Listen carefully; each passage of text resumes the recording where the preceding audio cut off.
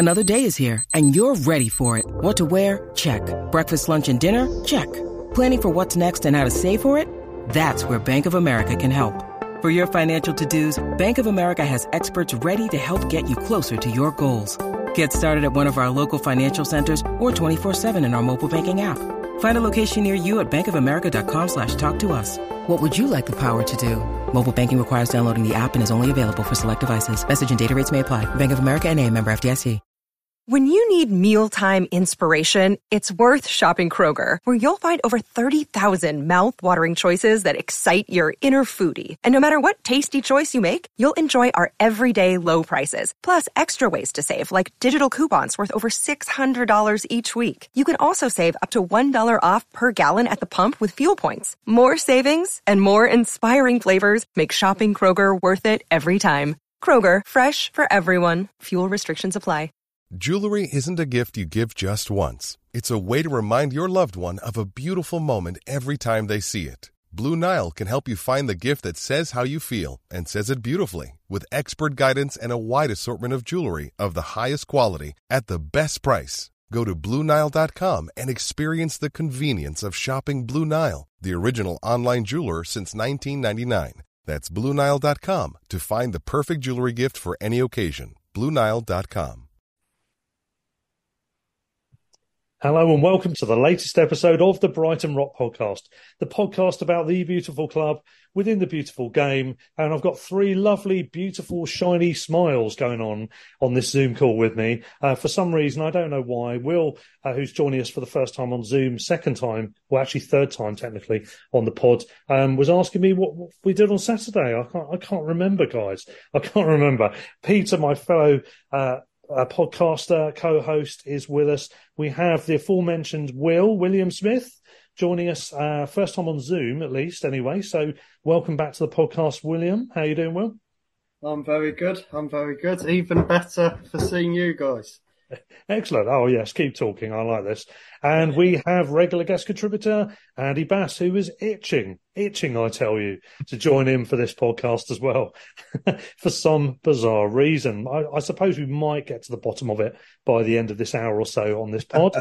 Who knows? Not much has happened really since the last podcast, which was a match day special on that little old matter of playing our little baby brothers. I do say that with the utmost of condescension. They were formed 4 years after us, not 30 years earlier or whatever they're trying to claim. They do have a smaller ground, although they keep trying to get a bigger one.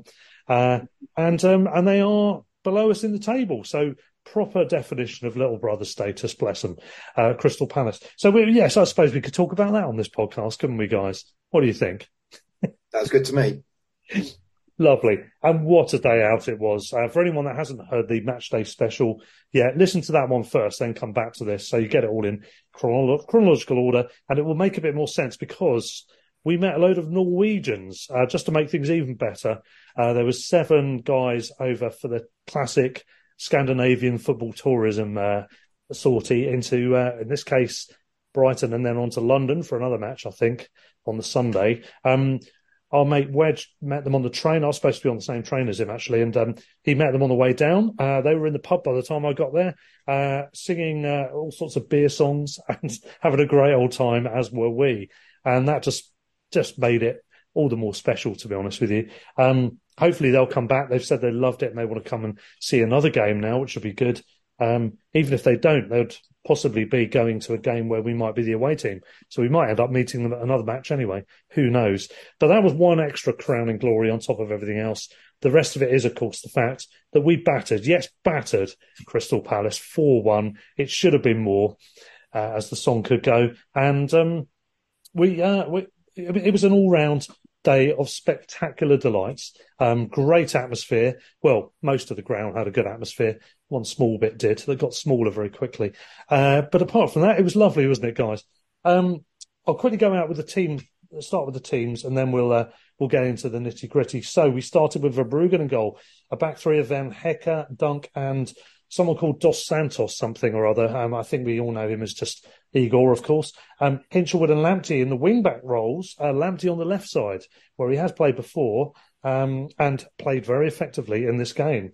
Grosh and Gilmore central mid, Buonanotte further forward, Joao in just behind Ferguson, and a strong bench as well. That was the lineup. Who wants to go first with talking about, first of all, the pre-match and the immediate kind of run up to kickoff, and indeed the start of the game? Who wants to go? Should we go with you, Andy? Because you were itching so much. Let's go with you to start with. The day got off to a great start when my good friend AD was able to get the earlier train from Worthing, which meant we could get into the pub even earlier prior to the game.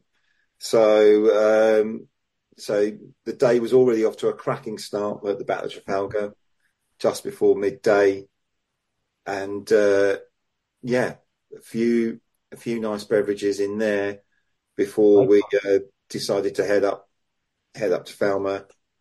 It's still good, by the way, the Battle of Trafalgar. It's a change of owners now, isn't it? Oh, it's great. It's brilliant in there. Yeah, I think it's a temporary one in there at the moment. I think they're looking to get someone else in permanently, but I like the guy in there at the moment because he's got very good taste in music. Oh, nice. Yep. A bit of a rock pub on the quiet. So that was great, and we managed to get the train promptly up to Falmouth before the much documented hoo-ha that always comes with this with this fixture. So I was quite keen to avoid that, and we did. And I mean, I was buzzing. I was absolutely buzzing for this game. It was really weird. After the Luton, my buzzingness was somewhat dimmed. So that was a particularly awful evening. But I was still up for it. I mean, I for weeks I've been saying that we were going to pace them because I just think we're so much better than them at the moment, which we are. I just couldn't wait to get up there and just get into it. It was great, and it was weird. Like it felt low key in town because I live quite near the station, and normally, like on a Palace day, I can normally hear them arrive because they'll get off the train and start chanting as they go down Queen's Road. I'll normally hear the odd siren or two, a couple of hours before the game, and I'll normally hear like the railway bell or the welly, singing from my living room. I can normally hear that, and it was actually quite quiet. So there was like an eerie feel. I think maybe because Palace aren't in a great place at the moment. We had just had a fractious week where we got tanked by Luton, and people were,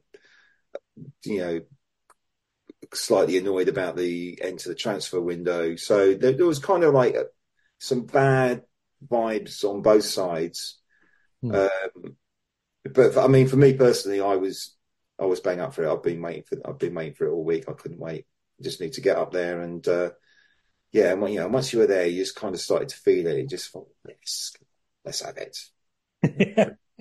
Yeah. I mean, you had the usual police presence and all that sort of stuff. I was on train down from London, so of course there was a few Herberts on the train singing a few bits and pieces. In fact, they kept singing the same song, which was pretty nauseating, to be honest with you. I'm not even sure what it was, who it was about, but it was getting pretty boring. But apart from that, there was no hassle.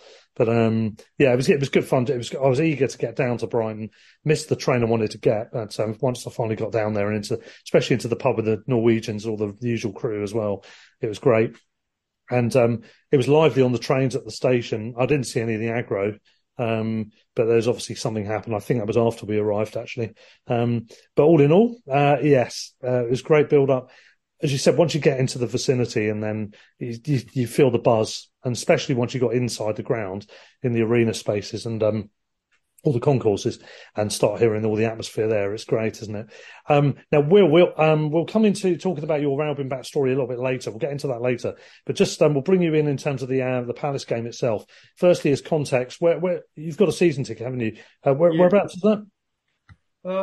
Upper West. West oh, London, yeah, that's right. just above the halfway line. Yeah, we keep meaning to. We've got to try and link up with you during the half times or pre-match actually, as we're up there as well. But okay, so you're in the same area as Andy and I. And did you quite enjoy yourself on Saturday? How did it go for you? I absolutely loved it. For me, it was a great game. One of the greatest games I've seen Albion play. We were all over them from start to finish. Second half, I thought we fell off a little bit and let them back into the game. But in terms of the game, I think the players, a few of the players who have played in this game and who know what the game's about, taught the other players who didn't quite know and told them, you can't mess up today.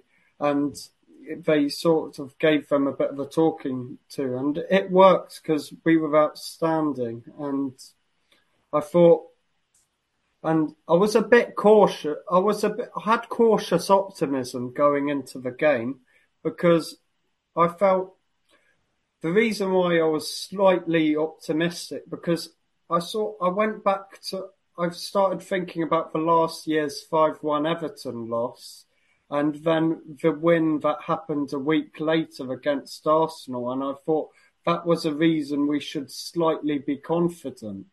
And so I was right in the end, but I was a bit cautious going into it because I was a bit worried they might give us a good game. But it turns out I had no real reason to worry.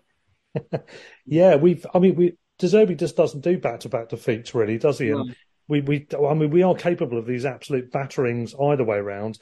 Witness Villa and Luton this season away from home, but we are also capable of then not necessarily straight away, but also administering and battering ourselves. And that's why we love it, don't we, really? You just don't know what you're going to get. And yes, nobody likes losing 4-0 or 6-1, but if it does mean that we're then able to facilitate a 4-0 thrashing of the team who we haven't scored 4 goals against since 1957, apparently, which is way before the rivalry developed, then I'm up for it. I'm there for it, as the modern parlance would say. And it was great, wasn't it? And what about the atmosphere? How did you find the atmosphere as well? Just before I go to Pete to bring him in. The atmosphere from start to finish was by far the best I've seen at the Amex. It was by far the best I've seen at the Amex because the fans didn't stop chanting from start to finish. They got behind the team, and I think they helped the team in terms of confidence, and it worked. And there's nothing better than chanting Palace chants chanting anti-Palace chants when you've won 4-1 against them. Absolutely. I mean, if anything, the only issue was there was so many people were up for so much that there were multiple songs going on at the same time. I'm not sure we fully gave the full effect in any one particular moment to the away fans because there was too much going on. That was the only thing, but it was a terrific atmosphere. Is it the best? I don't know. It's hard to compare with Sheffield Wednesday playoff and Chelsea home game. A 4-1, wasn't it then? Oh, yeah. But it's definitely in that bracket, that's for sure. Yeah. Peter, you must be itching even more than you were in the first place to get started with this as well. Let's bring you in then. Yeah, so I suppose firstly to say Palace were absolutely dreadful. It's interesting how weak their squad is. So they lost, obviously, they didn't have Eze, they didn't have Elise effectively, they didn't have Gueye and Decore, but we've had equally important players out all season pretty much. Players like Enciso, Mitchell at the moment, Adingra, kind of quite a lot. Fatty only had about 10 minutes because he's coming back from injury. Veltman. So there's no excuse there. I know the media kept saying, they went out all these players, and actually they actually showed that in taking Gueye off and Elise coming on and off, but the reality is that their injuries are less bad than ours, probably. The problem they have is they've got no depth, and they were absolutely awful, I thought, generally. Hodgson has lost the plot completely. And the one frustration I had, actually, is that at 3-0, we should have pushed on and won by more. Without to bring a negative to it, we were quite sloppy for the first 25 minutes of the second half. Yeah. And we were lucky that they were so poor that they didn't score before then. Once they scored, we then certainly once Franco missed that chance, but he should have done better with if that goes in, suddenly it's a different game then. But once that happened, I mean, obviously the fourth goal was sensational. I mean, that was fantastic.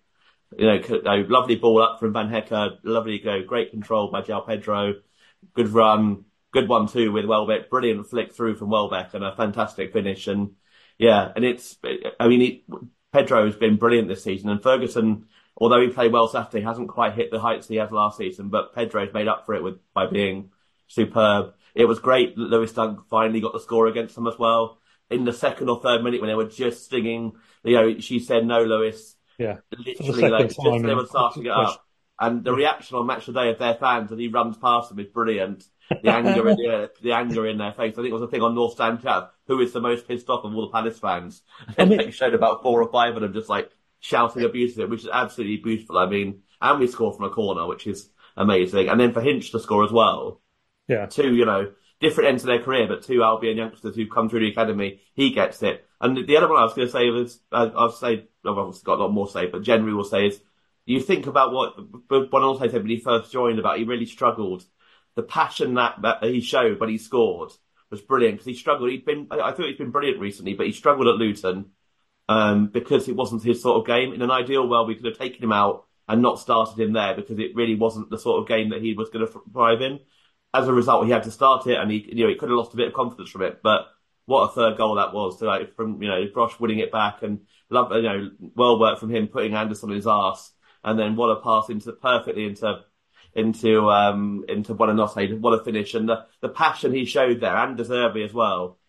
And you love it. It's like, and the Hinshaw were just in the crowd separately as well, punching the air. It's these players. I think the danger is that some of the players who don't come from the area don't get the rivalry, but Buonanotte looked like he every bit got the rivalry there.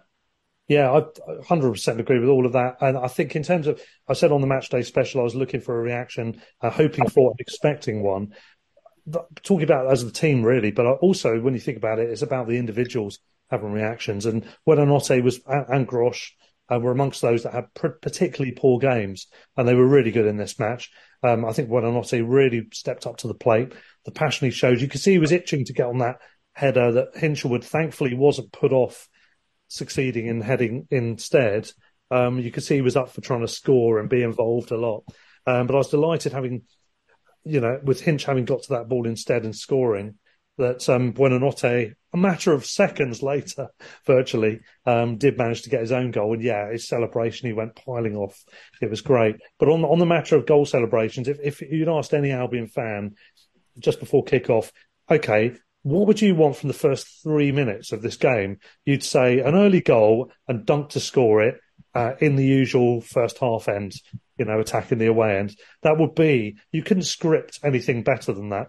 It was absolutely perfect. And as you said, Peter, they'd already sung the song once just before and were just starting, according to Shibo, I hadn't noticed, but who's near me in the West Upper, said they were just starting to break out into another version of that song, the scandalous, slanderous song that we won't even bother referencing any more detail. They were just starting that, and there's no better way to rub that ridiculous fiction crap down their throats than to head it in to a poorly marked goal. I mean, it wasn't even in the corner. It didn't need to be in the corner, which made it all the better, to be honest. If he'd headed it in the top corner, I don't think I would have enjoyed it as much as the fact it was right in the middle of the goal with the goalkeeper stranded somehow.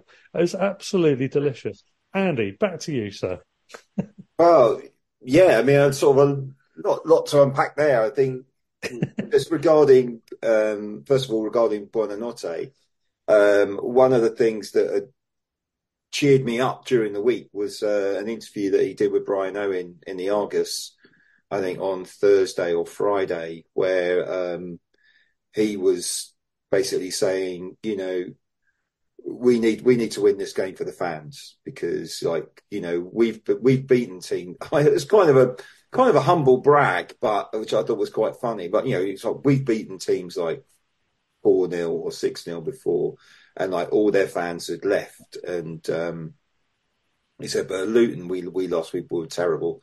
And all our fans stayed. Now, I don't want to break it to him. Quite a few of us were on a coach, so we couldn't really leave early. But the point stands. The point stands. We were still there at the end, either by choice or necessity. But the choice of the fans to still backed the team as they went off. I think the players really appreciated that, and I think that did fire them up. And whilst we expect it from Lewis Dunk, who understands the fans, he says, we let them down. But to hear it from Facundo as well was quite inspiring, really. I thought, this kid does get it, and he's becoming an absolute gem. And I'd say he's probably way ahead of schedule where we've been planning his development, because he's basically in there because we lost Caicedo and McAllister, and we've had all these other injuries, and Cisso's out, Mitoma and Adingra are out, so he's kind of had to come in, and he's responded well. He's gone from being quite a lightweight player to being quite a punchy player. I thought he was. Yeah, he wasn't at his best against Luton, but no one was at their best against Luton, and Luton were at their best, and they were terrific. And they deservedly won that game 4-0. But to hear it from him, not just from Lewis Dunk. Lewis Dunk is great because he gets it, and he's able to communicate that to the other players. But to hear it from Faku was fantastic. But yeah, you're right.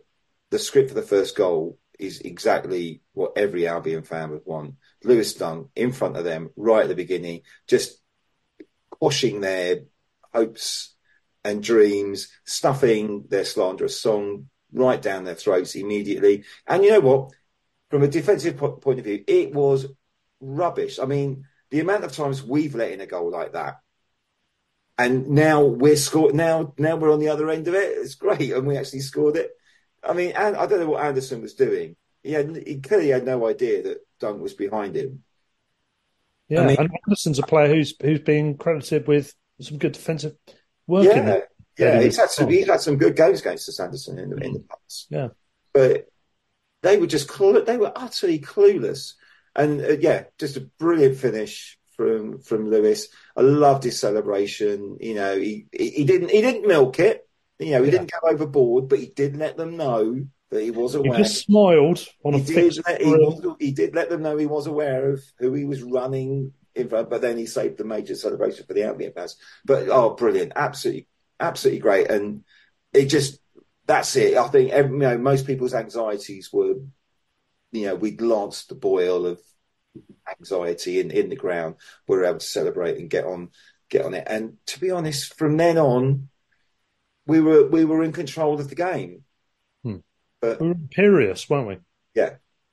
We really were. And I know it's mentioned already that we took our foot off the pedal, and it is a shame. And I did say on the Matchday special, I wanted blood. I wanted equal retribution for the and revenge for the 5-0, plus a bit of interest. And I know we didn't get that, and we could have got that. This was the game. It probably will be the only time we'll ever have such a good opportunity. Maybe not, but it probably will be, for us to have actually scored by more than a 5-0 margin. And we could easily have done that. But, but we don't want to get into the second half performance just yet, but I do have a few comments on that. But I'm not that fussed. I think it was a humiliating defeat for Palace. Yeah, given the protests and the disharmony, and we'll talk about the second half, as you said, the reaction of the fans and the banners that have carried on going, and all the vitriol for Roy Hodgson. And there's varying degrees of disharmony about Roy Hodgson, which we'll get on to later as well. But all of that stuff, plus the fact that Dunk scores in front of the away ends, plus the fact it's a nice, solid battering anyway, plus the fact they're kept in a relegation worry, despite various circumstances that might spoil that. There's a number of reasons why 4-0 is highly satisfactory. 4-1, is highly satisfactory in the end. The only margin of victory significant since the 5-0 has been in our favour on 2-3 occasions, hasn't it? I think, if I'm not mistaken. We both won 3-0 the playoff season. Sorry? We both won 3-0 at home the playoff season. Oh, yeah, there is that. Yeah, sorry. Yeah, there's the one time they got a decent score against us. But overall, I think we've had the better of it since that 5-0 pretty firmly now. We've now won more in the Premier League than they have, definitely. Which is great. And also, the head-to-head has now expanded. We got 4 points against them last year, same again this year. All of that's great. And on top of which, by the way, just to mention, Roberto De Zerbi's 100th league goal was that Lewis Dunk goal as well, which is fantastic. Yeah, I only realised on Match of the Day they had it up as the little caption on there, which is great. So I know, Peter, you wanted to come back in, and also I think Will wants to come in afterwards. So, Pete, to you first. It was just a quick comment about Anderson about the fact that he showed far more fight with his own fans than he did on the pitch, pretty much. I like that. Short, sweet, well, very sweet. I like it. And Will. I I've got I sort I sort of can I sort of want to commend the Palace fans who stayed until the final whistle. I thought even though their team got thrashed, I thought it was good that they stayed until the final whistle to get, even though they got thrashed, they still wanted to be there. I mean, the fans that left before, it wasn't great from them. They should get behind the team, even if you're going for a heavy defeat. We could, it's a shame I didn't know about this point in advance, because we could have probably sourced who the 25 were, and we could have named them individually, I suppose, give them full credit. I had to. So, I agree with you in a way, Will. Yeah, I mean, I think those that did stay obviously are fiercely loyal or very keen to have a pop at the players, one or the other, probably both, to be honest. But I mean, yeah, that's what you should do, isn't it? When you're up, particularly against your rivals, the worst thing you can do is leave en masse, which a lot of them did, even seemed in the first half or at half time, which doesn't look great, does it? When you're playing your rivals away from home, they're already scorning you. It just adds an extra element, doesn't it? So for those that did stay, fair play. I agree with you. Hats off to them. That's what I would do. Probably. I've never left a game early. Well, one or two slightly early, but only for compulsory practical reasons. Though I've never left a game emotively early. But I think they were in the minority, weren't they, ultimately? But yeah, fair play to them. I mean, I've got no issue with those fans to stay, because it has to have been hard to do that.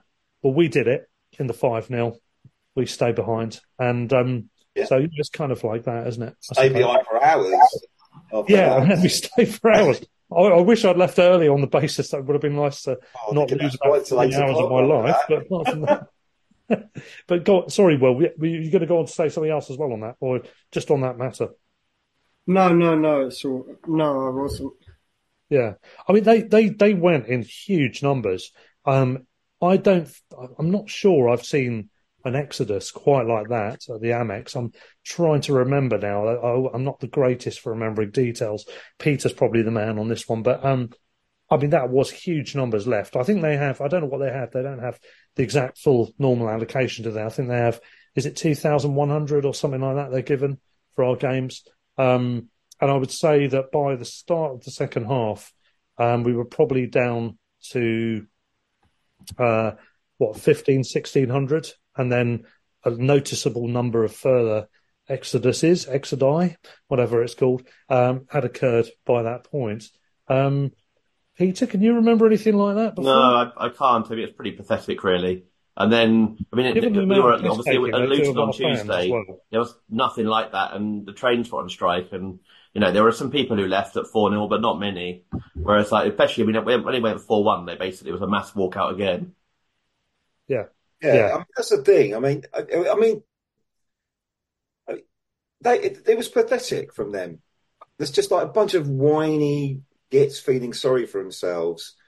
You know, this has been coming for a long time, and I just, you know, they view themselves as this great fan base, like brilliant energy and stuff. Absolutely zero support for their team on Saturday, but also like no real passion in trying to get any real change at their club. You know, I mean, they can't talk to us about that. This is a club that is born through fans' engagement and the part that fans played in saving the club and stuff.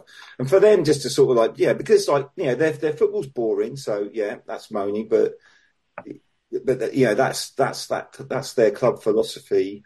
They've continued to sort of back Parish up until this particular point with all his very short-sighted decision making that he's done. just nonsense. It's just nonsense. They've got like one of their vloggers walked out at 65 minutes, didn't even see I saw that. Yeah. Absolutely hilarious. I just thought, call yourself a supporter. Rubbish. Yeah. And the thing about everybody, staying at Luton, we could have booed the team off at Luton.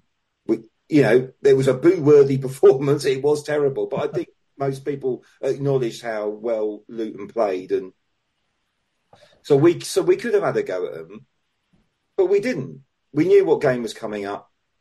The next game was coming up was Palace, so we're not going to send them off with a flea in their ear. We're going to show them some support and actually support the team. And I think that made a massive difference to our performance on Saturday. We were fired up. There was only one team in it, really, for 80 of the 90 minutes. I think it's because we're in a good place, aren't we? And obviously, it's contextual. I think if you're generally doing well, you have one absolute mare like the Luton game. I think you could take that in your stride a lot more, to be fair. But I do think Palace fans, even in the earlier part of the season, I thought they were noticeably poorer than normal, and I think they are an overrated fan base in terms of vocals and noise and all the rest of it. It's easy in an old-fashioned stadium with the acoustics the way they are, and if you bring a drum contemptibly along, the one thing with that is it will keep noise going longer and more often. That's just a scientific default. It doesn't mean they're better fans. Loads of other clubs have drums, and their support could be described as great, but this season's away game, they were noticeably poorer than normal, and they were terrible in this game. They make a lot of noise normally when they come to the Amex. We don't hear it. We can see it, but we can't hear it because we're making a load of noise. But I thought that was very, very symptomatic of the status they're in at the moment, in terms of they're not in a good place. There's obviously disharmony between owners and fans, a pretty significant degree of disharmony between manager and player and fans as well, players and fans as well. And I love to see it. It was great timing, wasn't it, to be able to have that showcased. And the fact they went en masse just added an extra element. If any Palace fans are listening for the opposition view, I very much doubt they want to hear any of this. So I very much doubt it. Well, maybe they should take it as a cue to reflect on that and actually try and live up to their own hype. And maybe if they got behind the team a little bit, I know things aren't great there at the moment, but it's not cataclysmically bad. It's not, No, they've gone stagnant in the Premier League. And but for some other circumstances, they might have a much stronger chance of going down. But they're in the Premier League. They are the same size, roughly speaking, as a number of other clubs who are much lower down the ranks. You can look at the QPRs, you can look at the Stokes, the Watfords, whoever it is. There's a whole load of clubs that are roughly the same kind of size. And yet Palace have been in the top flight for, 11 years now, including this season? For it. Nothing. And they're probably not going to go down, and they'll probably change managers, and they might improve, even though apparently Steve Cooper's turned them down, which I find absolutely magnificent if it's true. But nonetheless, it could be a lot worse, really. All they've done is they've stood still when you can't afford to do that in the Prem. That's all that's really happened here so far. I couldn't understand week to week to week with all this happening. They'll get pissed off, but they could be a lot worse off, and they could be better, I think. Peter? Yeah, I was just going to say, in fairness to Palace fans, it's quite hard to be passionate about something that was formed in 2010. So, yes, forget my 1905. You're right. Maybe they're just getting their sea legs. I think the big problem, Dons, aren't they? I think the problem for them is they've been doing this for a while and been quite lucky that other teams have been below them for a while. The issue they have is that we're doing so well, and they can see, I don't know what they were doing in the summer when they kept Hodgson on. But, we had 2 weeks, and we took 2 weeks. We got the Zerbian when Potter left. Whereas they got Hodgson as a stopgap. They had months to try and work out who would succeed. And they then went for the cheap option. And they've lost Zaha, not really replaced him. They bought a £20 million goalkeeper in when they've had a perfectly good goalkeeper anyway. And spent a lot of their money in the summer on that. And at some point soon, they're going to have to sell like Elise and Guetti and that Gay and that sort of thing. And then they're going to, if they don't buy well, they might actually go down, especially next season with the teams that might come up being pretty strong. that could be their year. If they lose like 2 or 3 of their best players and don't replace them well, certainly based on Saturday, their new right back wasn't very good. Lamptey gave him an absolutely torrid time. That's great, wasn't it? Yeah. And then you central midfielder gave away the ball for the third goal. So, wasn't a great start for those two. Yeah, I mean, I'll bring Will back in on this one as well. I think, thing for me as well is that looking at, they have had all of their key players have been injured. We've had apparently Elise and Eze have not been able to get in the same team hardly at all this season. And that is obviously a major issue for them. Gay getting injured quite early into this match. He's a very good defender. I think he's certainly their best defender. He's one of their 2 or 3 best players. Him getting injured early on and having to be replaced by Wharton and an arrangement shift in the team to bring in their new signing midfielder who's not fully attuned to the team yet because he's only been there 2 or 3 days. All of that, I understand that. And obviously Decore as well. So if you name their 4 best players, we probably just mentioned them there, haven't we? And we're not talking about Wharton, the other 4 that have been established. That is difficult, but we've had more than our 4 best players injured. As you said, Peter, earlier on, we've had Enciso, Mittemer, March, on occasions Dunk or Van Hetten. Estepinian's been out. And Lamptey as well, on his day is great. And since October, we've had a lot of players out this season. Welbeck, it's a matter, as you said, of strength and depth. If they had our injury list, they'd be bottom 3 currently. Yeah, if they had our injury list this season, and that's been for months. That's been since October. We haven't had. Yeah, they have had injuries. I'm not saying they haven't, but so's everybody. So's everyone. Every club's had that, and it does show the strength and depth is not there. And that, I think, is one of the issues Palace fans have with the way it's been run. They don't seem to have a vision. They don't seem to have a plan, and they don't seem to be building strength and depth. Now, I know they made a couple of signings in January, and they might help in the long term. We'll see. Wharton and is it Munoz or whatever his name is? But they need more than that. They're still a weak-looking squad. But Will, I was going to say, I want to bring you back in at this point. What do you think about those guys? Have you got anything further to add, do you think, on the Palace side of things?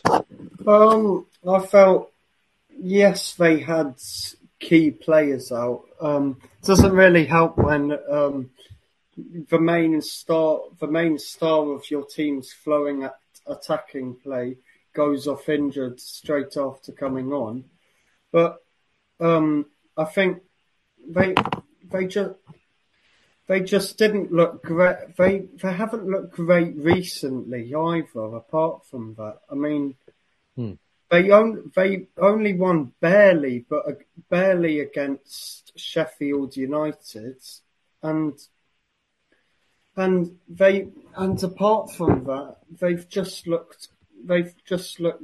haven't looked great either. I mean, their attacking play wasn't great. Their defensive side just couldn't be bothered to turn up, I thought. And the midfield was sloppy, I thought.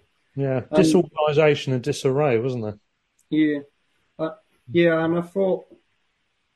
And I think Hodgson's a very experienced manager, don't get me wrong, but I think you need a more progressive manager for this. Progressive manager with attacking football who's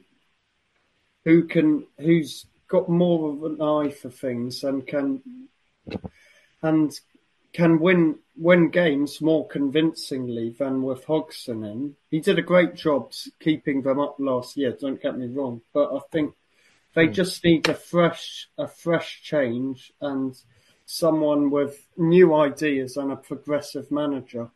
Yeah, and they need to have a more coherent, longer-term plan as well, because I think they've tried to do that and it hasn't worked. So they've tried it twice, haven't they? Frank de Boer and then Patrick Vieira. Should they have given Vieira longer because he had an easier run of fixtures, etc.? Maybe, and I think they probably should. But there doesn't seem to be that bigger picture plan. I'm not saying like the Albion, but like any normal club. And I do think Roy Hodgson is pretty much the head coach manifestation of that thinking. It's kind of stagnant, isn't it? It's sticking to the tried and tested and just the safe, just about get by option. And I think Parish and the owners, from what I've seen of the owners so far, and Hodgson are all on almost like the same axis in that regard. As you said, the word progress, I think that's exactly the word. There's a lack of it, isn't there, with Palace? And I think that Palace fans can see that. They can see that Hodgson is the manifestation of that regime. He represents it perfectly. Sort of safe-ish, sort of all right. As you said, very experienced, but not really going anywhere with it. And the fans, rightly or wrongly, want more. I'm not really sure we're talking about an Alan Kirbishley, Charlton, be careful what you wish for thing here. But I do think the transition from what they do with Hodgson versus what they're trying to do intermittently with more progressive managers is a difficult shift. And I don't think they've got enough wherewithal to make the right appointment and to have the balls to stick with it for long enough. So they're in a bit of a rut here. I think they're in a little bit of a sticky scenario. And they're lucky that there's 3 teams that have struggled this season. Luton are looking like they might not struggle that much. And the 4-0 had another bonus element, apart from the potential reaction from our players, was that we helped harm their cause by letting Luton thrash us. But also, you've obviously got to take into account... That's all part of the plan. It's master plan, yeah. But you've got the points deductions for Forest and Everton, and who knows what else might hinder Palace going down. But they are really sailing close to the wind, aren't they, Peter? Yeah, I was just going to say, I think you're right about the be careful what you wish for with Kirbishley sort of equivalent sort of thing. But on the other hand, it is like that actually in a way, because I mean they're not doing that well, and what they've done recently with those 2 managers, with De Boer, who lasted 6 or 7 games like that, 6, 7 games, and Vieira, who had a one bad run and then was as you say, thrown out after a really good, really difficult run of games and then Hodgson came in for the much easier ones. It's and you look back at Potter and how the runs he had with Albion, including that last season, which we ended up doing really well in. We lost 6 in a row. Andrew at home to Norwich in the following game, and 0-0 at home to Norwich. And we didn't win in 9 in the winter. They wouldn't have stuck by him then, which is a sign to me and then they would, if they go back to Hodgson, it's a sign you've got no long-term plan. There's no thought, well, actually we should carry on with what you're doing with Vieira. It actually kind of, what made them think that Hodgson was going to be that different from the manager they sacked 2 years before or whatever, a year and a half before. And, they've clearly got it wrong again, and something's got to give as far as you can see from their point of view. Is there any sign that their signings are going to be any better if they're going to have quite a bit of money to spend soon, because they'll have to sell Gay and at least a couple of one of Elise and Eze. Would you trust the chairman with that money or the owners? Hard to tell at the moment, given what they've done recently. I think, for me, the response to this, I want to get Andy in on this as well, because I know you want to come on this, but I think Gary O'Neill is an interesting name to throw in at this point, because I thought he did a brilliant job at Bournemouth. He was really unlucky to lose his job. Araola came in and initially did very well, and they're still struggling a bit. I do think it's been a brave but slightly successful switch to a more progressive style, but it's been risky. That's the sort of risk Palace want to take. The irony is Gary O'Neill has gone from strength to strength under Wolves. I think they're looking really good. They were very unlucky against Man United. They deserved the draw against us for the way how well organised they were. And of course, we'll get on to the Chelsea game. I know you want to have a laugh about Chelsea later, but they got a really good solid win with lots of goals as well at Chelsea. So it's funny, isn't it? Because O'Neill, you would think, would be the less progressive choice based on Bournemouth's decision to change. And yet Wolves are ahead of them in the table, and they're playing, I think, better football than probably Bournemouth were under O'Neill, I think. And that obviously is to do with Portuguese players who have some flair, yeah. But it's a delicate balance, isn't it? It's not easy to get it right. So Palace fans are in a difficult predicament, because how much do you want the change, and what are you expecting from that change? I don't know. It's kind of a tricky one. But I feel sorry for them. Yes, of course you do, Peter. I'm sure you do. By the way, Andy, you and I are drinking red wine, if I'm not mistaken. We are indeed. I mean, I do like a bit of the grape. I was thinking of going a bit fizzier today. I would have done, in fact, but for the fact I don't have any in the house at the moment. But this will do as celebratory quaffage, wouldn't it?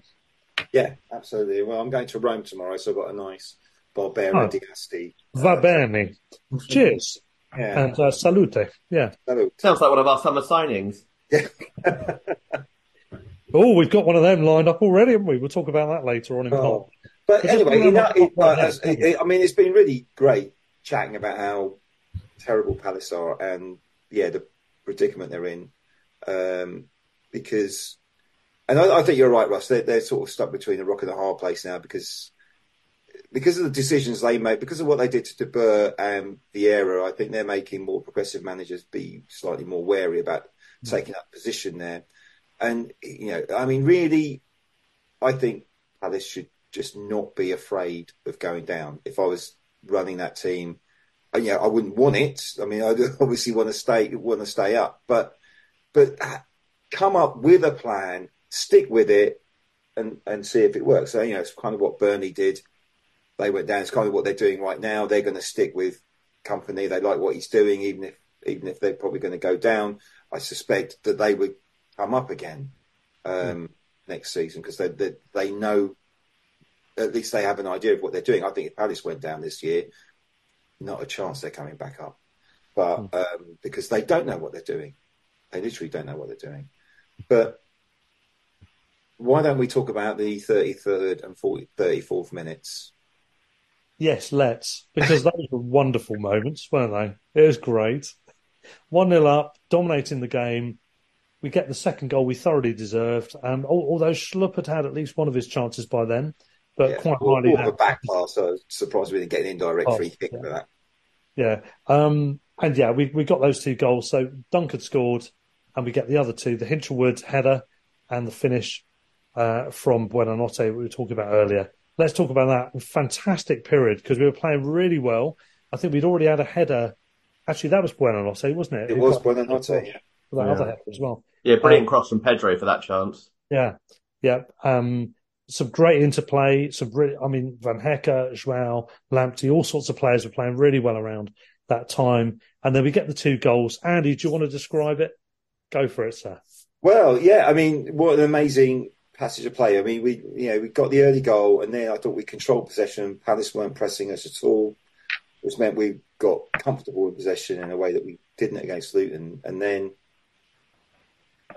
we had, so we just move it on down on the left. I'll get my sides right, I think. Couple of poor shots into goal, a couple of classic Albion shots into the defenders, and the ball does come back to us. And then Lamptey just absolutely did a number on the fullback. I can't remember who it was that he beat, but he just put in this beautifully lobbed ball, and it's kind of very similar, like the sort of ball that Gross has been putting in for people to head in. He stood the ball up, didn't he? He did, and it was right to the back, so it was way over past where the defenders were. So it was only Buonanotte and Hinchelwood were going to be able to get it. So it's sort of like in American football terms, that's a really good sort of like quarterback pass where it's going too far for the defender to get it. So the only person who's got a chance to get it is your wide receiver, and that's basically what Lamptey was doing with this ball. And Jack Hinchelwood, to quote Warren Aspinall, leapt like a tin of John West. That kid can jump. And it was just, and the direction of the ball, the keeper had no chance for that. Just absolutely exquisite football from the Albion. Just persistence in retaining possession after like the failed shots. Lamptey just showing us what we've been missing in terms of like having explosive wide play in like, this period where we've been struggling without explosive wide players, and just shows what a bit of width can do for you. And then Hinchelwood again, I mean, that kid just gets into great attacking positions. He's always looking to run into the box. He's always looking to run forward. And I know people think of him as a right back because that's what he's been asked to play, but really he is an attacking midfielder, and he's just got great awareness of where to run and when to run there. I just love watching him just ghost into the box like as often as he does without anyone from the opponents actually noticing that he's there.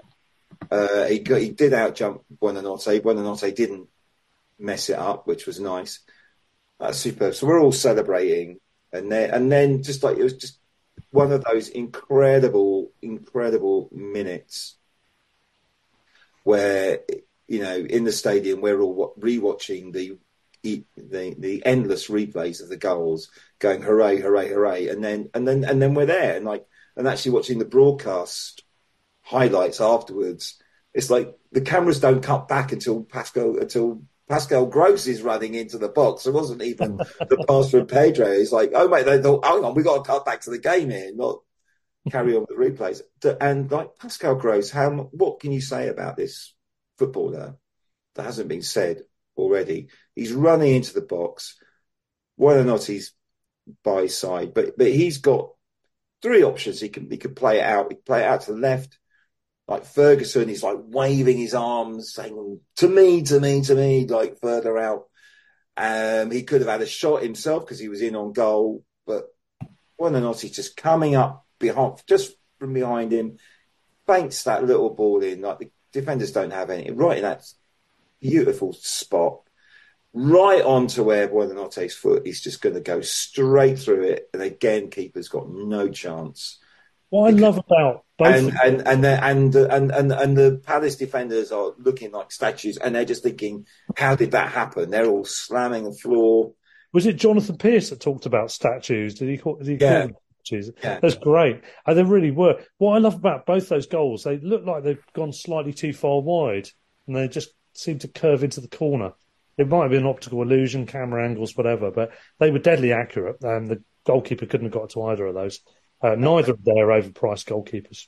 Yeah. And I have no idea what sort of sound I emitted when that goal went in, but I think there were like loads of dogs in Moulsecoombe and Colddean that were like running around going, what is going on? Because I was screaming my head off. I mean, it was just insane. The atmosphere at that point had just gone way beyond boiling point. I mean, that was like on the match day special meltdown in the crowd. It was incredible. What scenes! I listened back to the match day special, and the second goal had been scored, and I came on and sounded all too nonchalant. It sounded like it didn't really matter. It's like, oh, we're 2-0 up.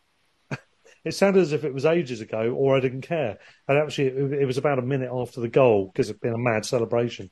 And they just started announcing the goal scorer. And of course, that meant that the ball was coming back Palace's way very soon afterwards. So it went from one extreme to the other of looking ridiculously nonchalant to suddenly not be able to talk for a minute while mad goal celebrations were going on. I can tell you what noise I emitted. It was muffled by a multiple, coat, sleeve, arm, neck grab by various people around me as the classic limbs ensued. But it was fantastic stuff.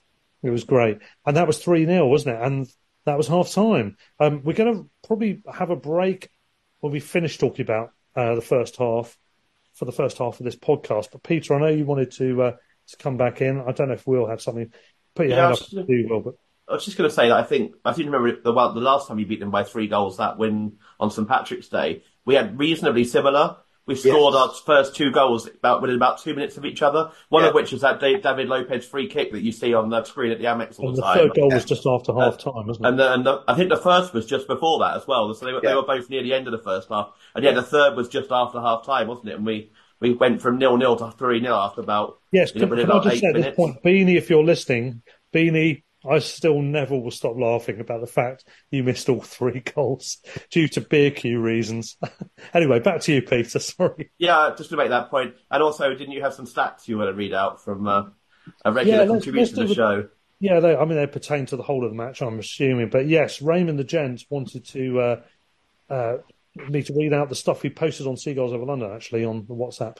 He said, our victory yesterday was built on the performances of our 2 centre-backs, Dunk and Van Hecker, and finished by vibrant performances from Pedro, great goal, Grosh, 2 assists, Lamptey, 1 assist, Hinchelwood, goal, Buonanotte, goal, all helped by a polished performance from Verbruggen. Verbruggen completed 100% of the 35 passes that he made, including all 6 long passes. I think that is a A really outstanding stat, by the way. Anyway, he goes on to say Dunk made 147 passes with 98% accuracy and completed 5 of his 7 long passes. Cult hero, local boy, goal scorer against Palace. That must make them even more cheered up. Anyway, Van Hecker made 157 passes with 96% accuracy, including successfully completing all 12 long passes. He also made the long pass to Lamptey, which led to the corner from which Dunk scored, and also the pass down the line that to Pedro, leading directly to Pedro's goal. The team had 69% possession and made a whopping 870 passes with a 94% accuracy. Pretty impressive, he says. I don't disagree with you, Raymond, to double negative it. It really was that good. And I think that highlights how good we were. Yes, we had a bit of a step away in the second half in terms of the intensity, and we'll talk about that when we come back in part 2. But those stats make for pretty good reading, don't they? Particularly in comparison with Luton, where we were bloody woeful. I think our pass accuracy was 77%, which must be it was significantly the lowest, I would think. It's I think a lot of it's down to the lack of room. And Luton, to be fair, were absolutely brilliant. There's no question about it. Yeah, they suited the pitch, they suited the way they played, but we just couldn't deal with they had a lot of pace up front. Adebayo was brilliant, and it wasn't even the goals because they weren't that great, the goals, but we just couldn't deal with his physicality and his pace. He's a good player, isn't he? Yeah. Good player. I think he's the best player we played this season, Adebayo. We could not he's exactly the sort of striker that Dunk struggles against. Big, physical, but also the problem is that normally they're not that quick, but he was also pretty quick as well. Yeah, I mean, that Haaland guy is not bad, Andy, but I think I'm generous. So talking about performance on the day, aren't you? Yeah. Incidentally, just the final word, actually, speaking about Luton, just to finish part 1, difficult place to go bingo, an update. We're looking to beat the record. We are not doing badly. We're on course to equal last season's at the moment. We're up to 60 already. And guess who is top of the difficult place to go list bingo card? It's not Cray Valley Paper Mill, is it? It's not Cray. It's not, no, funnily enough. It is Luton Town. Apparently 10 different pundits, I say apparently, I've logged this information myself, definitely 10 pundits have said Luton is the most difficult place to go. Amongst others... It certainly was for us, anyway. Aston Villa's second on 5, I think. And, also true for us as well. Yeah. Also true, yeah. I'd agree with both of those. It's not even Brighton biased, this little bit of statistical analysis, I have to say. Anyway, let's break for end of part 1. In part 2, we'll have further musings and ramblings about the Palace game and any other business. So we'll be back after this short interlude.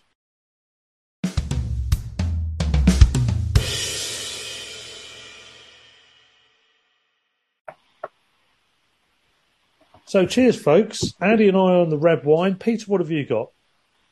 I'm on beer. To be honest, it's pretty tame, Cobra. But we're having an Indian tonight, so I thought I'd get in the mood first early on. Honestly. Somebody told me that red wine is actually better with curry than beer, so maybe we should switch over to our...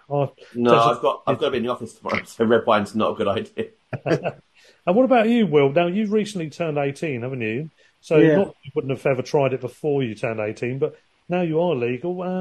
What have you been up to and what have you been drinking? In particular, what are you drinking tonight? You're going to say tea. I'm not drinking any tonight. I've been trying not to drink too often because don't want to get drunk on the fumes of Saturday still, aren't you? No, I don't want to get carried away. I'd say I quite like a Harvey. I've quite liked Harveys. But and I've got into the spirit of Doom bars. I quite like a Doom bar, and those two I'd say are the ones I like drinking. I did try cider, but I thought not for me. Yeah, fair enough. Doom bar sounds like what Palace fans might call their bar at the grounds nowadays, doesn't it? What a bitch I am. I can't stop myself. And in part 2 as well, when you were going to hold off Palace and just gloat about other teams instead. I wasn't aware of that. I certainly have no intention of doing that. There's a bit more to talk about with the Palace game, but before we get into that, Will, let's talk about your Albion backstory. So I've already said you just turned 18 in recent weeks, more or less, how many recent months. But tell us about when it all started for you, sir. Well, I shouldn't say this too loudly or proudly. I used to follow Arsenal quite a bit. But I used to, but I followed a bit of Brighton's results. I mean, when I remember my mum told me she was a season ticket holder at the Goldstone in the 80s, and she started supporting them from there.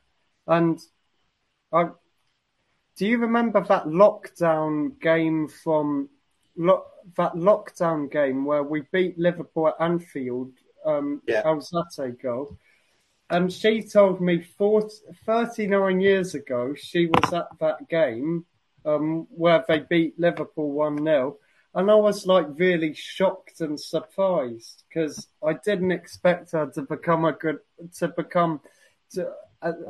I didn't expect her as a football fan. It took me by surprise. And a year and a half before that, I wanted to start going to live football matches, and I started with. I wanted to go to a few Arsenal matches, but tickets were expensive, and it was quite difficult to get tickets. So I said to my mum, we should try Brighton, and because I knew she used to be a supporter there, and I thought. And she quite liked that idea. So, but for an amazing, I followed a few of Brighton's results before I went to my first game, and I did actually see a Brighton game live beforehand. It was an Arsenal Brighton match. Do you remember that Webster goal? Yeah. Oh yes, yeah. And so my first game was for Chelsea 4-1, and that really that took off, that doesn't get you hooked. That changed. I mean, that changed me. That really changed me into a proper Brighton fan, and I started wanting to support them since because I loved the camaraderie, the support, the atmosphere, and the fans behind the team and the passion they showed. I didn't know about their backstories in the 80s, 90s, what they'd been through, and it sort of brought me together to it. And I asked my mum, can we go to more matches? And she said, yeah. And so we booked, and so we got a season ticket, half season ticket. Then we got it renewed to a full season ticket. And I've loved the home games and the constant away games. I prefer going to away games, but I've made amazing group of friends, and I've loved the fun I've got from Brighton because it takes your mind off things and sort of distracts you from the world you're living in. Yeah, I find that helps in my case as well. Yeah, absolutely brilliant. Yeah, oh, that's fantastic, Will. It's great. Welcome to the Albion, Will. Welcome to the Albion. 100%. Yeah, 100%. So your mum had an affiliation. You guys live in Archway, don't you? Just to Archway. Actualise this as well. So you're not one of the shifty North London block, you know. Yeah, dodgy lot there, Archway. To be fair, following Arsenal at first, if you're in the Archway area, is pretty understandable. That is No. And peak Arsenal territory. But you've made the right decision. I mean, who wants to support that lot? Eh? You know, they're going to be bridesmaids to a title, but you're going to have much more interesting stuff. And until this season, we had a pretty good record against them as well recently. Yeah. So even local bragging rights, if you've got mates you went to school with who are Arsenal fans, you could even have the one up on them. When I went to school, well, Brighton fans didn't have bragging rights against Barnet, let alone Arsenal. So didn't really bother. Exactly. And of even course, people at my school supporting Barnet took the piss out of me, and I was like, oh, that's... It's never a good sign, is it? Yeah. And Andy's got the Barnet connection as well, of course. Oh, you bees. Yeah, exactly. Yeah, that's not the special of Barnet, more the fact that a lot of them at school wasn't even their first team. It was like their second team, and they still took the piss out of me from both sides. Yeah. It's like Arsenal and Tottenham fans who also supported Barnet. Yeah, absolutely. Swinging things back to the Palace game, just to round things off, Sheba on the Matchday special reprised the song I've forgotten about, the Passport in Your Drawer song. This is what it's like to be Palace. This is what it's like to be small. This is what when your passport's stuck in the drawer, stuck in the drawer, stuck in the drawer. So he had that one. But what I loved most about this game was the Roy song. We want you to stay. The ultimate insult. I think it was 3-0, wasn't it? I can't remember now. That was at 3-0, and it was brilliant. This is why, for me, this actually does make up for the 5-0, because okay, numerically we didn't get it, and it is disappointing that we failed to put 7 past them, because I think with a little bit more effort we probably could have done. But I think the Roy "We want you to stay" chants were every bit as delicious as a goal, because it was humiliating. Because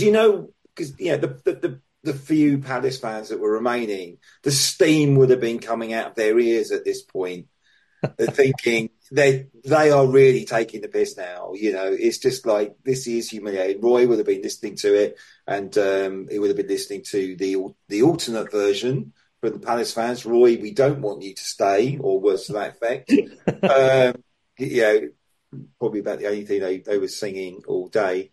And it was utterly. I mean, there was just the light-headed revelry of the Albion fans. My favourite moment of the entire afternoon, I think, was after the insanity of the third goal was just like the almost unanimous, even the East Stand family section going, "You're fucking shit, you're fucking shit, you're fucking shit, you're fucking." It was loud, wasn't it? It was very loud. It was one of the loudest things. I'm so glad we can do this on a podcast. Toned down by the TV companies. No restrictions. But that was tears of laughter coming from me, and that as we were just joining in. My throat was just chucking out every single decibel. It was cathartic, wasn't it? That was it. I think we've done it now. I think we've settled that, haven't we? I think we've done it, because I think it was every much of a piss-taking victory as the 5-0 was, to be honest. Absolutely, without any goal music or back and forth between the PA and the fans. The only thing that was missing was the frustration as well of so many chances to do that, and announcing that we were restocking the bars. Yes, that was great as well. I've forgotten about that. That was like the ultimate kick at the end of that 5-0 game. Restock the bars so you can spend more money to give to us. Peter, you were saying about the... it was I think the frustration of the number of times we should have done it. Last season at their place, we hammered them. I mean, McAllister alone missed about 5 golden chances. Could have been the same score, couldn't it? Perfectly good goal disallowed from Estepinian. Sanchez gifted them a goal, and they did absolutely nothing else. We basically hammered them 1-1. Yeah. You know, the 1-1 this season, even, we battered them in the second half, didn't we? They didn't basically get out their half, really, in the second half. There was at least one, was it, where we ended up going ahead and we dominated for the first 70 minutes, and then they got the goal back and equalised. And there was a ridiculous 2-1 at the Amex during lockdown, when we had about 25 shots and they had 2, and they managed to score twice somehow, and Benteke became prime Van Basten in the last minute. And it was just like every single one of those bloody games where we've dominated them, and Yeah, the irony being that the one win we'd had in a while was actually not that great a performance. We hadn't played that well last season. Yeah. But this was both. It was a good performance for most of the game. We played really well. We dominated them and we got the goals as well. And it was just, the minute that Pedro celebration at 4-1 as well was just beautiful. Oh, Absolutely incredible. The iconic moment. Well, Pedro's been responsible for the two most iconic moments. The Marseille goal celebration to win the group. It's just incredible. And then the best match of the day end credits scene of all time. That competition is over, people. It's over. Yeah. That was it. I know it's been taken down off the internet now because apparently it might be slightly offensive, but it was fantastic. Also, I have to say, we bookended match of the day on Saturday. And Cisso's goal at the start and then Pedro's at the end. Yeah. Just iconic. And yeah, I mean, obviously, Palace scored a goal through typical. Well, Mateta again, a really good goal. I tell you what, it was a great header. It was a really good header, but it was just complacency. Like we're really bad when we're winning games easily. Yes. We think we've won it. And, unfortunately, you do actually have to play until the referee blows a whistle at the end. You can't just say, surely we've done enough now. Can we all knock off a little bit early and head down the pub? Because that does seem to be an attitude that the Albion have in these games. But the sort of, I think the interplay, I think it was between Duncan, was it Duncan Gross on the... But they were just it was just sloppy possession, and then we sort of gifted it back to them. Yeah, good, it was Duncan Gross. Yeah, right. Good, and so two senior players. It's like they just weren't in the moment, and anything remotely resembling concentration. And we had 2 or 3 chances to clear it as well once they got possession as well out in the wing. Yeah, and then left Mateta completely unmarked in the middle. Yeah, but we've battered them enough. Let's credit Mateta for that. Absolutely insanely. I saw people blaming Verbruggen on North Stand chat for the goal. Are you kidding me? That was a bullet. No one. There was at least 1 or 2 saying that he should have done better with it. It's like, how on earth are you expecting him to get there? There's nothing he could have done about that. No one's saving that. It was a great header. That's madness. I mean, if the only thing you could stop is the ball going into the box. Once it's gone in, you could argue Duncan and mark him a bit as well. Try and actually put a bit of pressure on him rather than just leaving him.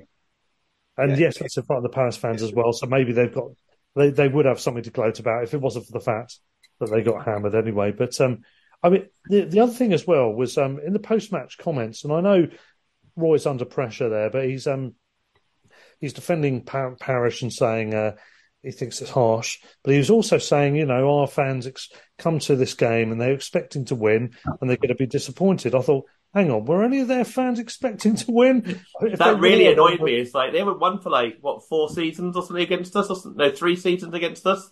Yeah. The only time they beat us at home was in the most preposterous XG farce and injustice. I'd imagine if he'd said expected to put in a performance, then that's fair enough. But to show passion and to fight, but to say expecting to win when they've beaten us 3 times in 14 in the Premier League. I suspect that there were more Brighton fans that expected Palace to win than Palace fans that expected them to win. Yeah, who knows? It's nuts, isn't it? I mean, they literally won 2 in the last about 15 or whatever, and they were against Brentford before Tony came back, who was massively out of form, and they were a bit lucky there, and against Sheffield United, where they were massively lucky against the team we just won 5-2 away to, and then lost 5-0 at home at the weekend. On the match of Hodgson, just a couple of other bits. Our friend of the show, my mate Toby, my new Palace buddy, was pretty gracious in defeat. I mean, he just said, I think Hodgson's got to go. He was saying that there's various different factions within Palace. There's a fairly small number of people, I think he was saying, who are being, not just want Hodgson to go, but are being pretty disrespectful. I think it's quite ugly with whatever's going on with that. He said there's a much larger group of people who generally think he should go, but and will probably voice that on match days, but who are not in the nasty camp. And there's very few that will want him to stay, but they do all. I think all of them recognise that there's more going on than just the head coach scenario. But it's interesting to hear those thoughts. And I mean, he was asking if there was rumours. Some of his Palace mates heard rumours about Graham Potter potentially coming back to us if De Zerbi left. I said I don't know where they've got that from, but I very much doubt it. That was the other bit of feedback from Toby, but I don't think he was seeking a wind-up. I think it's just genuinely stuff he'd heard he wanted to ask about. But we've heard that maybe Steve Cooper's turned down Palace. Could Graham Potter be going to Palace? That could be the thing. And he's shaking his head. And Peter wants to get in on this anyway. So no, I was just going to say the amusing thing in all this is that they've had 4 years more than us as well, and they've managed to throw away that money. They've not got anything to show for it. They've got one cup final and one semi-final, I think. Other than that, they've got nothing really. They've got no new stand that they were talking about years ago. They've got they've got a couple of quality players. Their fans actually genuinely still reckon they've got a better team than us, which is hilarious because they still try and claim online they've got better individual players. Like you've got like 3 or 4 quite good players. Yeah, the ones we mentioned earlier, arguably Anderson. But after that, you can't even compare to us. The difference is we go in for like young players who are going to improve and grow, and they go in for like kind of tried and tested relatively for a lot of the time. And yeah, they just aren't even close to us. And it's really funny that their fans just stick by this idea that they've got a better squad and it's only down to the manager. And that's what they did with Potter. They were like claiming that with Potter as well. And they're like, when Potter leaves, you're going to struggle. You'll be like down the bottom again. It's like, well, that's happened. And now it's De Zerbi. It's like when De Zerbi leaves, the same thing will happen. It's like, well, yes, I mean, it may be that at some point we'll be struggling, but Tony Bloom will come with a lot better manager than your chairman will probably. Absolutely. They're delusional if they think it is about just the coach. There's so much more going on. I do think the vast majority do realise that there's more to it than that. And they recognise the difference, the chasm in terms of the organisation and the structure behind the scenes. Yeah, and the fact that we're willing I know we've had a few injuries, so being forced to it, but we're willing to give players like Hinshelwood and Bonanossi a chance. They're the only team in the Premier League, apparently, who haven't started an under 21-year-old this season. Oh, really? That's interesting. Yeah. Given their academy kudos as well. Also, we mentioned players that are coming back into the equation. And, of course, Ansu Fati is another player that's been injured. He was one of 5 substitutes we made in this game as well. Interestingly, they're split apart a little bit more. Welbeck came on for Ferguson 69 minutes. We had Baleba came on for Buonanotte on 79. Estepinian for Lamptey on 80. And then Fati and Lallana came on for Igor and Joao, respectively, in the 88th minute. A cameo role, of course, but it's great to see Fati back. It's great to see Estepinian still. Kirill will be back this weekend as well, hopefully. Yeah, Mittima's knocked out of the Asian. He's back in training already. Adingra next weekend as well, once Ivory Coast have finished. It's starting to come together, isn't it, as well? That really Veltman's not, and I've heard suggestions that Veltman and Enciso aren't far off as well, so... Yeah, which is... We might actually have close to a full squad soon. We're going to have some really good players not in the 20. Yeah. Once we get a full squad back. Yeah. Only moan for the weekend, and this ties in with my post-match comments, the pouring efficiency at the game. I had to get the round in at half-time. They didn't have any beers poured when I was second in the queue up in the West Upper, and they didn't have beers poured. Are they expecting to make no ale sales in a game when we're 3-0 up, no less, at half-time? Not great. And Peter, as a result of a similar scenario, you missed out on about 15 minutes worth of immediate, spontaneous post-match celebration in North Concourse when we went down there after the game because you were trying to get a drink in. I gave up in the end because there wasn't any. I mean, we were running out. We were planning on going back to London for food, so it ran out of time. Things we could improve on, isn't there? However, we met up with the Norwegians again, and then we went on to the Evening Star later, and we had a great old time. Somehow got over the lack of beer at half time then. Yeah, well, yes. I still managed to get served. It was just had to wait for about a minute and a half for them to serve the drinks, which, given there's 15 minutes for everyone, didn't seem ideal. But anyway, there we go. Will, final word, if this is about Palace, final word on that. If not, on to another subject. Over to you, sir. Well, no, it was good to see you on the train back, Peter. It was good to sit with you and talk about football. Especially on a day like this. It's like, you want to talk about the game, don't you, so much? And it was really good to have a chat. Yeah, you didn't crowd surf, did you? Like the players did after we got promoted to the Premier League. I think people might fall over if I'd started doing that. Yeah, we would have seen that on YouTube for sure. Keeping on an Albion theme, but a general weekend roundup. A couple of other bits. Mark Leonard who's on loan to Pompey, scored an absolute cracker. He played against Pompey. Against Pompey for Northampton. It's only a consolation goal. What a goal. He drilled it in from, I think it was some 18 yards. It just ricocheted off the bar. And I thought if it didn't hit at the angle it did, it could have gone all the way up the other end and scored. So hard was it hit. Brilliant goal there. Did you actually think that? More or less, yeah. Jake Forster-Caskey scored for Stevenage as well in what turned out to be a winner. And Zach Ashworth scored for Bolton. I say that. There is an Albion connection because Zach Ashworth is indeed Dan Ashworth's son, playing for Bolton. Little does anybody know about that or indeed care. Other matters, racism rearing its ugly head. There's been loads of stuff in recent weeks. It carried on at the weekends.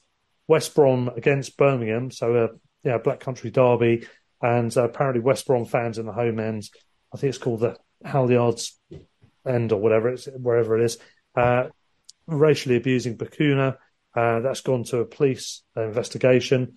There was also a racist incident at Bradford, and Ivan Toney has been racially abused yet again online. And Brentford have a very critical reaction to the pathetic lack of proper attention given to it by social media. I think they alluded to Meta, so I'm presuming this is on Facebook, which sounds a bit weird. You would have thought it would have been a Twitter matter. But whatever it is, another matter not being dealt with properly. Pathetic, as always, from social media companies for whom I have nothing but contempt when it comes to such things. Any other business and also anything else you want to talk about to do with the Albion? The women lost again, which is disappointing. Under 21s, I don't know what happened with them or any other loanees, how they've been getting on. Anyone got anything to say? Will, you've got your hand up. I just want to add a few comments on the racism. I think it's disgraceful that it's still happening now. I mean, it needs to stop. I mean, it's been going. We sort of expected that. We sort of expect this to happen to stop happening in the 2000s. I mean, it's disgraceful that there's still a few idiots out there doing this. Yeah, I mean, it's getting worse actually as well. I mean, there was a point where it generally seemed to have stopped, but it seems to be getting worse again now. People with social media and with everything that goes on kind of just seem to be carrying on more and more. Seems to be most weeks, doesn't it? Which is alarming, at the very least.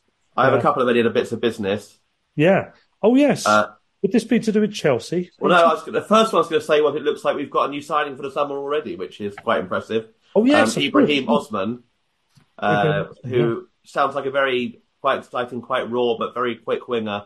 As fits with our January signings, he's only like 19, so 7 signings, last 7 signings we've made have all been teenagers, which is very Albion sort of thing to do, but it sounds like quite an exciting, quite an interesting signing. And Will's put his hand up. Should we carry on with this and you can say something? You going to speak on this? Cool. Oh, no, you carry on. Yeah, if you've got something to say on this, go for it. And I was going to rant about Chelsea afterwards. Okay, well, I was going to say on the signing, I think I'm really excited with this. 19-year-old, can play anywhere across the front three. Apparently he's more effective in the wider roles, though. A typical Albion signing. Other people have been linked with him. We were linked during the window itself. But it's interesting that we signed him outside the window, but with a view to the summer. A great bit of business, typical bit of Albion business. I'm excited by it. I think it's fantastic. Same club as Adingra as well. Yeah. And on the absentee list, by the way, by my reckoning, I think at the moment, we're missing, on the basis that Mittimer's back, I think we're now missing Enciso, March, Adingra, although he'll be back and possibly ready soon. Veltman and is Milner still injured? I think Milner's still injured, yeah. And effectively Fatty as well, because he only played 10 minutes. Yeah. That's all he could play, really. I mean, effectively he's still out. Army, which is good. Somewhere near it, anyway. Right, yeah. Can I do what I've been waiting to do for a while now, then? Yeah, we'll do that, and then we'll go back to Will afterwards.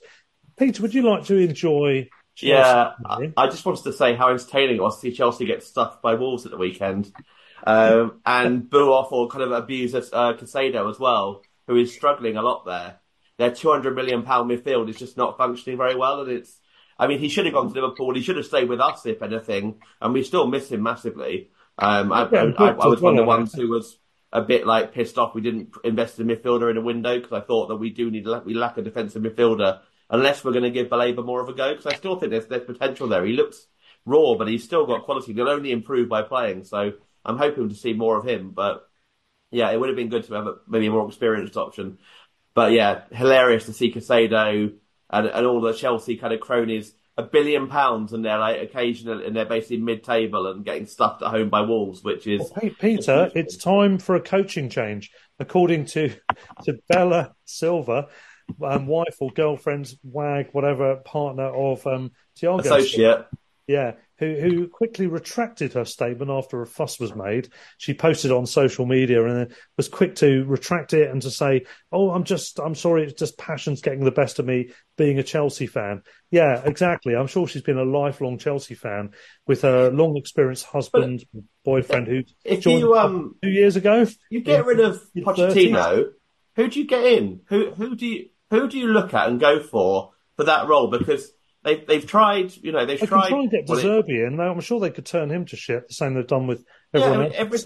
There's a problem with that club, but it isn't necessarily the manager, although they don't do a particularly great job, any of them. The problem is the club as a whole is toxic, and it's an absolute farce. And the way they've lined themselves up with 8-9 year contracts, it could actually get really nasty for them financially if they keep failing miserably. I mean, they've taken our last 2 players of the year and turned them into shit players, basically. Cucurella had an awful first season there and is struggling again this season. Caicedo, who was, I would say, one of the best players in the league last year, has turned into absolute shit. At some point, you've got to say it's not the coach, and it is simply down to the fact that this club, there's something wrong with it at the core of it, and it's hilarious, I think. Todd Ballbag is an absolute disgrace, an absolute shambles. And Caicedo, the only thing consistent about Caicedo is he's still getting booked regularly. He's not doing any of the other stuff that he was good at. He was so brilliant for us. He was superb. But even after he wanted to leave last January, he was still kept up that level. And we've not replaced him, and we are missing him because we do concede more goals through the middle. We've got a softer middle. But it's just so insane to see him struggle and getting booed off because he behaved so badly, as did Cucurella, as did Sanchez. Sanchez is now reserve at Chelsea, who are below us in the league. Also entertaining as well. I think you enjoyed that little rant. Yeah, I've been waiting to do that all day, yeah. And Will, back to you for what may be more or less the final word, I think, on the pod. I agree with Peter. I think Chelsea don't really have a plan. They don't really have structure. They don't have the style they want. I mean, the players they just bought, they just decided to buy anyone, and they'll think it work. What they need is a manager who can. What they need is a manager who can tell, who's a good manager, who's a decent manager, and motivate these players and get some decent, good enough players and turn them into good players. I think if they had, I think there's lots of decent managers out there they could get, and I think they should try and go for some of them. Oh, I think so, but I agree with Peter that I think there is more to it than that. I think the whole vibe of the club is the problem, isn't it? I think there's no. I think the hierarchy are not letting things evolve. They're not appointing somebody in authority to run the, whatever you want to call it, director of football, sporting director, and then have a manager / head coach under that and let that thrive and build over time. I think when you've got a toxic owner, which is essentially what I think they've got at Chelsea, I think it's just it's destined for disaster, or at least for underwhelming underachievement. Peter and then Andy, you both. They also, I would say, have a toxic fan base, which doesn't help as well. Oh yeah. But what I was going to say was, I think the problem is there is no plan. So whereas we will clearly, and it's the same with Palace, and I think with other teams in the Premier League as well, we clearly look at, we say, well, we want to buy a midfielder, and we want to. This is what we fits into our system, and we know exactly who we need. Chelsea just seem to be stockpiling young players with the hope that they'll work out in some sort of. There's no team plan. There's no kind of idea of it. It's just literally we want to buy these youngsters. Could Arsenal bid for them, or could someone else bid for them? Yeah, they did seem to be doing that. And the only thing that you'd say now is this transfer window has been unprecedentedly undersold, isn't it? Or understated. Premier League clubs spent less than Chelsea spent on Fernandes last year. Yeah, but there's been a wake-up call in this January window. It's been an infinitely smaller amount of spend than in past windows, because I think the penny is finally dropping, even for Chelsea. But anyway, Andy, should we go to you, and then I think we'll wrap up after that. So, Andy, yeah. Yeah, I mean, basically, this just all underlines how brilliantly run the Albion are, and how having an owner that's got a clear vision of where he wants the club to go, hiring people that are going to buy into that vision so that everybody's on the same page, so we all move in the same direction. I know there was a bit of unrest last week when we didn't sign didn't make any. Well, we didn't panic buy in at the end of the window, which I think a lot of people kind of wanted us to do. But basically, like, the guy in charge said, no, this is the road we're going down, and basically, I'm paying for it. This is my decision. You never overspend. And Chelsea, they're not only not on the same page, they're not even in the same book. These people, they're just they're all over the shop. And I know someone that used to work at Chelsea, and it used to be a great place to work, and I've heard that it's not, and that person no longer works there. And it just turned terrible after the change of ownership. And it's just basically people that haven't got a clue who they're doing. I don't know what Winstanley's doing there, but he's doing an absolutely useless job. You can blame the manager all you like, but it looks like Moises Caicedo might be onto his fourth manager, this year, since his move, which is just like absolutely ridiculous. Yeah. Yes, managers haven't been great, but I think the players, the attitude, it's just not a happy place. There's too many distractions. There's too much money, not enough focus on actual football. So yeah, I mean, it's been quite funny that we've been able to spend quite a large part of this evening just laughing at terrible organisations when ours is really good. Yeah. I mean, basically Chelsea and Palace are just example. They want to be us, but they haven't got the first idea about what it is that makes us tick. They don't understand why we're having the success that we're having now, and it's not an overnight success. It's a success that's come over the last 10, 12 years, but it started by laying the foundations. We didn't just dump the house on a piece of marshy land and then let it sink. After like 6 months, we built it. We built it from the ground up, and we've done it the right way. And this is the beauty of it, isn't it? Because it's a long-term project. Anyone who's realising our process now would have to be several years behind us, at the least, even if they nailed it as well as we did in the long term. Also wouldn't have Tony Bloom's system as well. Exactly, yeah. Even then, even if they do everything else right, they're still going to be further behind us and not as good as us over a longer period in terms of the way it's run. And yeah, things can go wrong. We're not over-gloating here. We realise a moment could come and a number of things could go wrong, and it could all spiral down. But the point is, we've built slowly, as you said, Andy, carefully, gradually, from good foundations. We're reaping the rewards. And anyone that hasn't done that and is seeing our success rate as it currently is now is realising, I think, deep down, they know that's why it's successful. The fans do. They can see what's gone on here. They know that we've been planning this over time, and it's beautiful. It's beautiful to be on the right side of it. It is a thing of beauty. It's fantastic. Yeah. And Will, should we go with you, actually? You wanted to come back in. I'm going back to Palace's situation. It sort of reminds me of Houghton a bit towards the end of his tenure.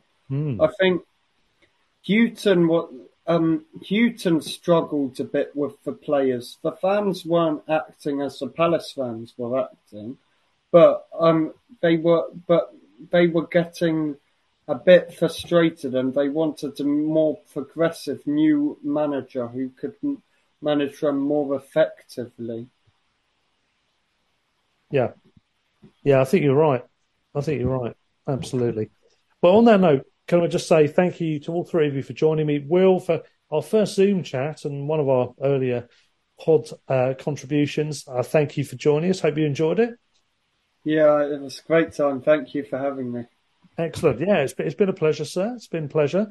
Great, as always, to have you join us as well, Andy. I'm sure it didn't take much persuasion on this occasion, but... couldn't wait to talk about this one. Brilliant. What a cracking week it's been in retrospect. Fantastic.